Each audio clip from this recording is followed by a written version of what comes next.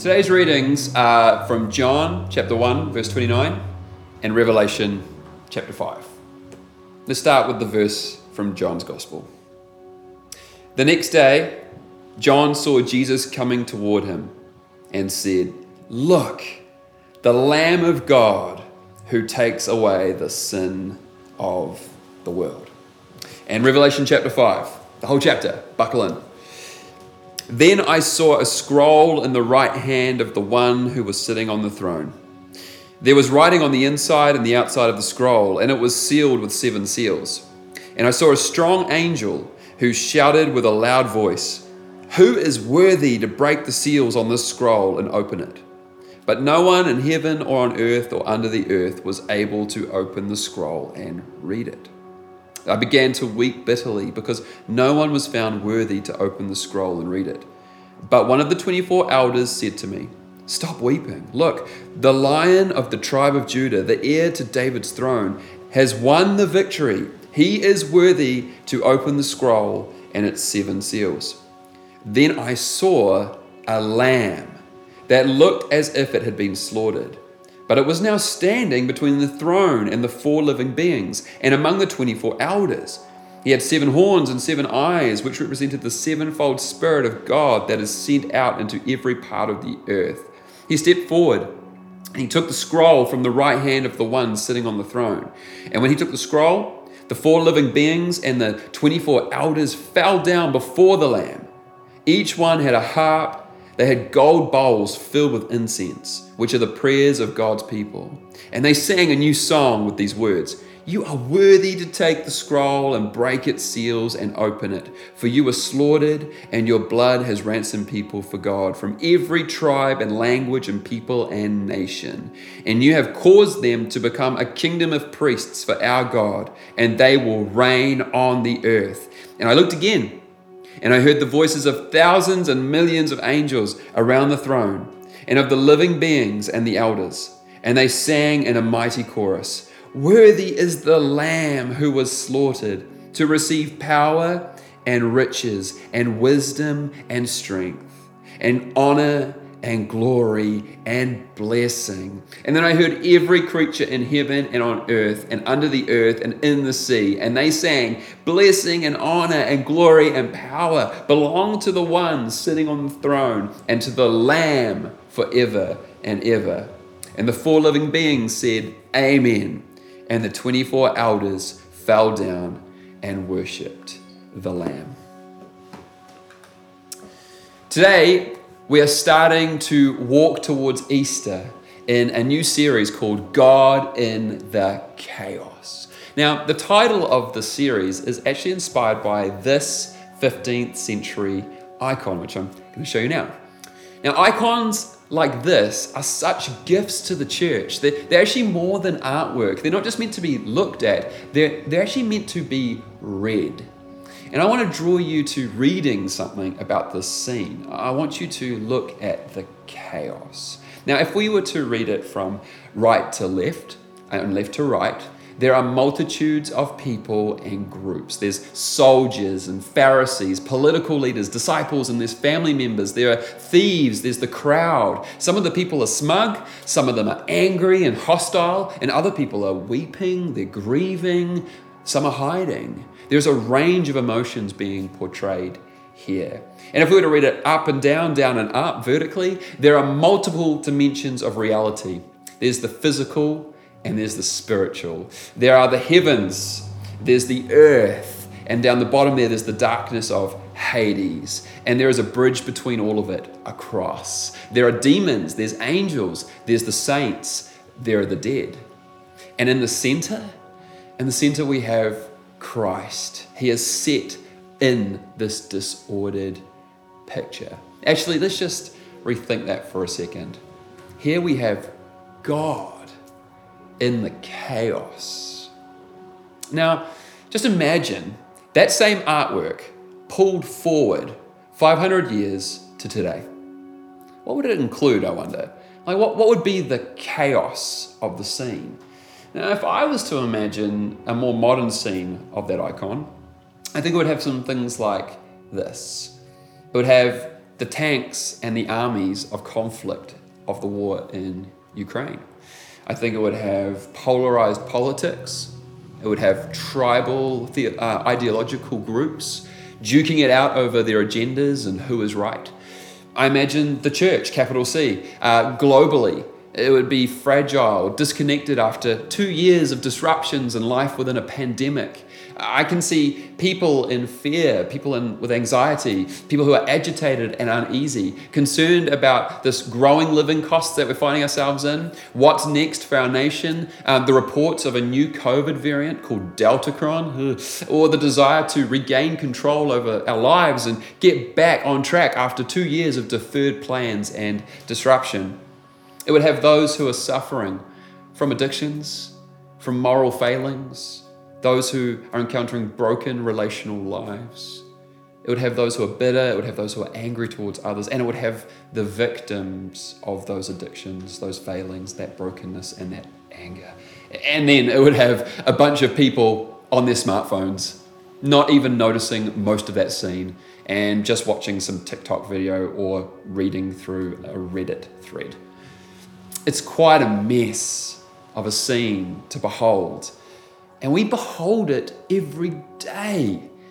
We may be sick of it all. We may have grown numb to it, but it's there. It's there nonetheless. I created that scene that I've just told you about from real events of the last 3 days. I only had to look 3 days deep to find all those things. It's around me, and I bet it's around you too. All that to say, there's a scene of chaos around us every day, of things that are not right in our world. And there's things that are not right in us. And this Easter, we need to discover again the God who has placed himself in the scene of chaos. Now, to discover this, today, let us start by recounting the Easter story and a resulting truth about who Jesus is that comes from that story. So just allow me to tell you the literal story found in all 4 Gospels of the accounts of Jesus' life. And for the sake of time, allow me just to paraphrase it and to retell it kind of from the hip. The story goes like this. There was a Jewish man, skin and bone, no one actually too special actually, and he had spent 3 years traveling around Galilee, Judea and Samaria, and he'd been speaking of a new reality in the world that was called the kingdom of God. It wasn't the kingdom of Rome, it wasn't the kingdom of the Pharisees, it was a new thing. And he had followers, some people who were following him, and he had started to trend among some local people. He was doing miraculous things. There was all sorts of sort of buzz around him as things were happening. Radical things were happening around him.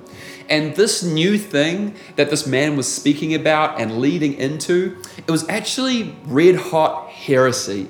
It infuriated the religious leaders of the day so much, it crossed so many boundary lines that these leaders hatched a plan to kill that man. And they managed to get to one of his insiders, a friend of this man, one of his followers. His name was Judas. And they bribed him, hand the man over, and he did.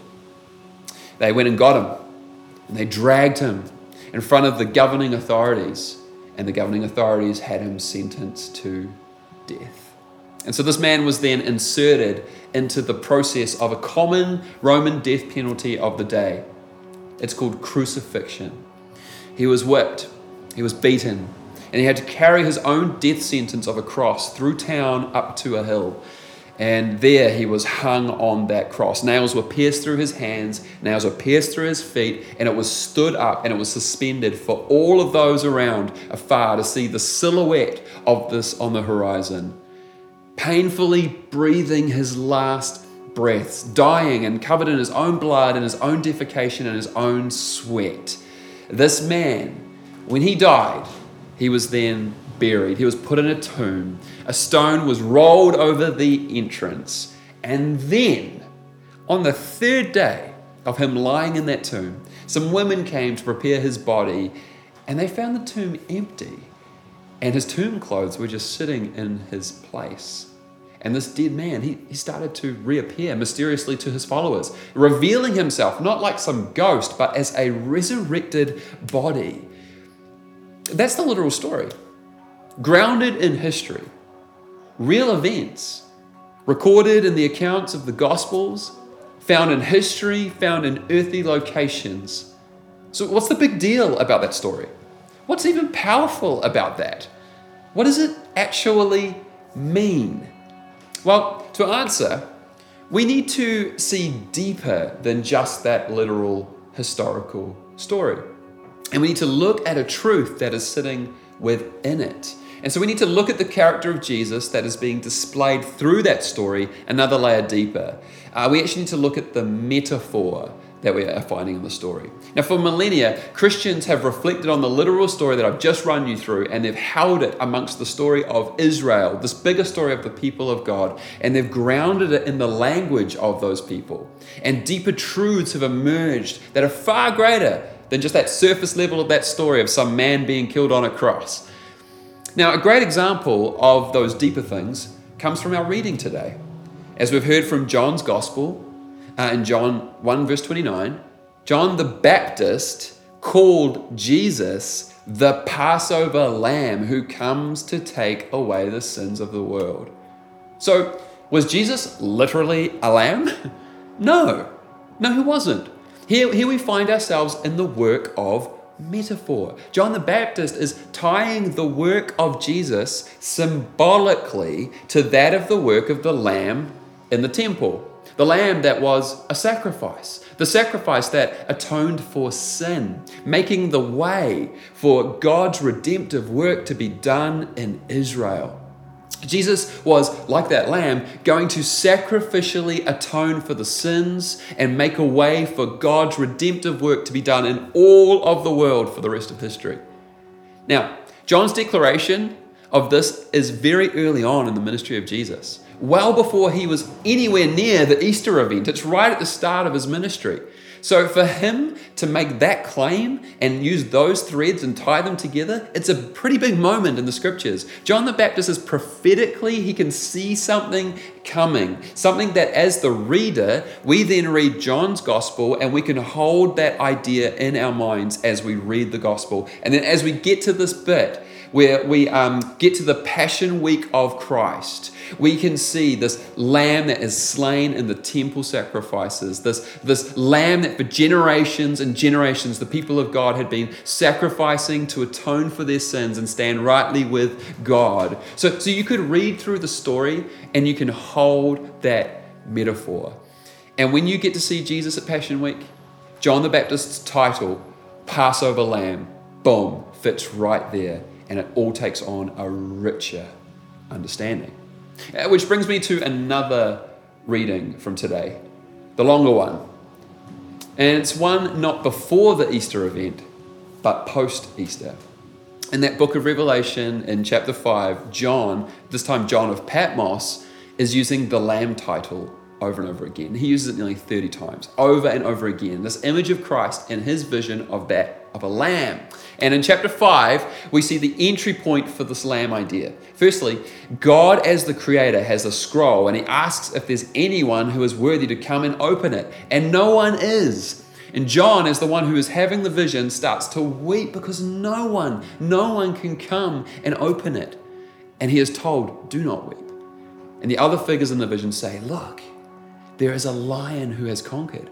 He has used the image of a lion, that of the tribe of Judah, the root of David. The association here is the association of victory. A lion is victorious. And then John doesn't actually see a lion. He sees a slaughtered lamb. It's so confusing, I know, but stick with me here. It is a lion-like lamb. It's a victorious lamb. The other creatures of the vision start to cry out, worthy. Take the scroll, open its seals, slain, paying in blood. You've bought men and women. You've bought them back from all over the earth. You've bought them back for God. You've made them a kingdom, priests for our God, priest kings to rule over the earth. And they go on and they say further, the slain lamb is worthy to the one on the throne, to the lamb. Those are from the Message translation. They worship this lamb, this one who has done this and has been worthy to receive all worship of all creation. They've done something mighty and valuable.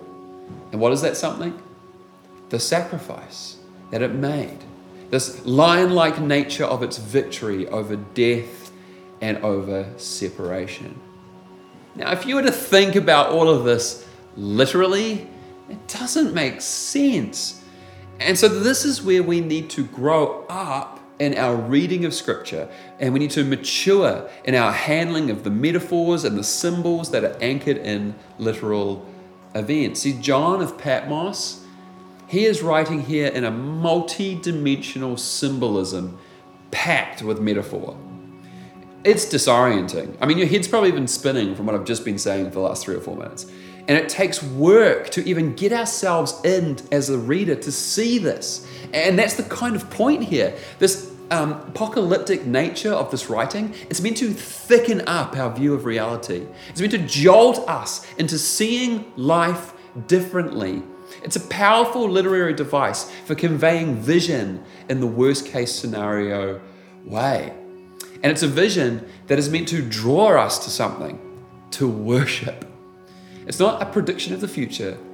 It is meant to draw us to a greater reality of what God has achieved through Christ's work at Easter.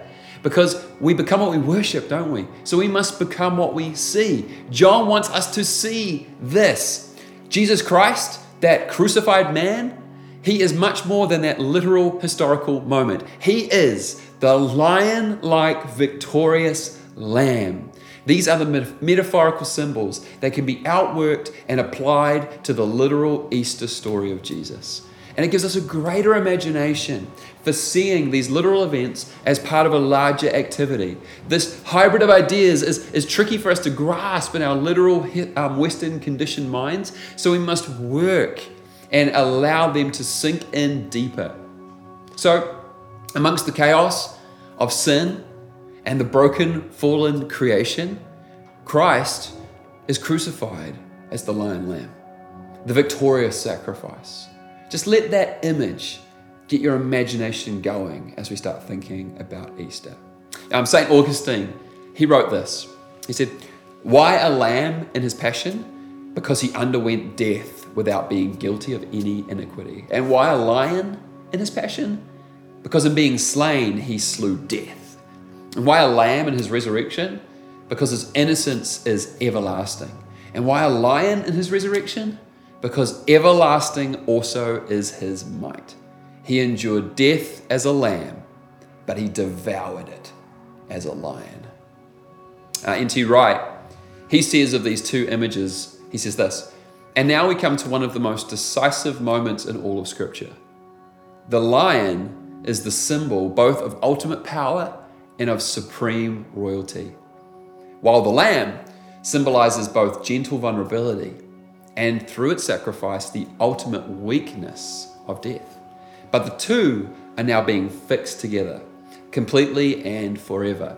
And from this moment on, John, and we are his careful readers, are to understand that the victory won by the lion is accomplished through the sacrifice of the lamb, and in no other way. But we are also to understand that what has been accomplished by the lamb's sacrifice is not merely the wiping away of sin for a few people here and there, but the victory won by the lamb is God's lion-like victory. Through his faithful Israel in person, through his obedient humanity in person, over all forces of corruption and death, over everything that would destroy and obliterate God's good, powerful, and lovely creation. Now, in this moment, we clearly see the victory of God. And this is how God has conquered the chaos of death and brokenness. It's through Christ, this lion lamb, who is making all things new. And that is how it all started. On a cross, a victorious revolution began over sin and death, a sacrificial and merciful atonement for the sake of the world. This is how God placed himself in the chaos. Now, I want to finish today back on that cross with a second piece of art. This one is from French painter James Tissot. and it's entitled, What Our Lord Saw from the Cross. Here it is. What a view from the perspective of the crucified Christ. See down the bottom there? These are Christ's feet. And there's a woman there, most probably Mary Magdalene. And look at the faces of the various people looking at him. Some are in mourning and despair. Some are smug, and they're feeling a sense of achievement that he's up there. Some are oblivious to yet another criminal on a cross. And there are those who are the crowd, standing at that distance, looking from afar, watching another display of Rome's punishment. And there are those who are his family, feeling his pain as their own and begging for his suffering to be over. And next to them, next to the family, is John the beloved, the only disciple to be found with him in his final moments after the rest had fled or hidden. And there is one centurion up there in the corner who is in red. He's not jeering, he's not joining in, but instead he seems to have seen a deeper reality. Surely this man was innocent, he seems to be thinking. Now, it's a powerful perspective, isn't it, to be considering the first person point of view of God being crucified. And I wonder, if you were to put yourself into Tissot's scene here, which face would you be? Would you be close to his feet, or would you be far in the crowd? Would you be smiling and smug, or would you have been those with the tears drenched on your cheek? Would you have cared? Now, Tissot, the artist, is drawing us in to see something here. He is drawing us to this dynamic of beholding, of looking, of setting our gaze. It's not that Jesus has come into the chaos, but that he is in it, and he beholds us in it. Now, God saw that day those who were around his cross, and today he sees you, and he sees me as we gather around his cross too. And this is what he has done then, and this is what he is doing today. He has enacted the work of atoning your sins and my sins and making a way for us to become a new creation in him.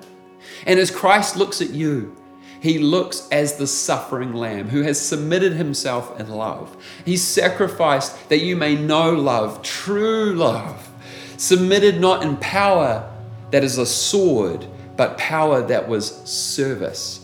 And he looks as the victorious lion, enacting in righteous power against the chaos of sin in every one of us and the effect of the sin in the world. And power that was in its own way upside down. It was not displayed by his own might and violence or in retaliation, but it was in humility through the violence done to him and through the atoning work of absorbing the sins of the world for all of history. And so, to finish, those words from John again. Behold, the Lamb who has come to take the sins of the world away. Look, God who has come into the chaos to fix it. May you today not just see the chaos, but may you see him in it, at work, powerfully, through his cross. May you behold the victorious Lamb.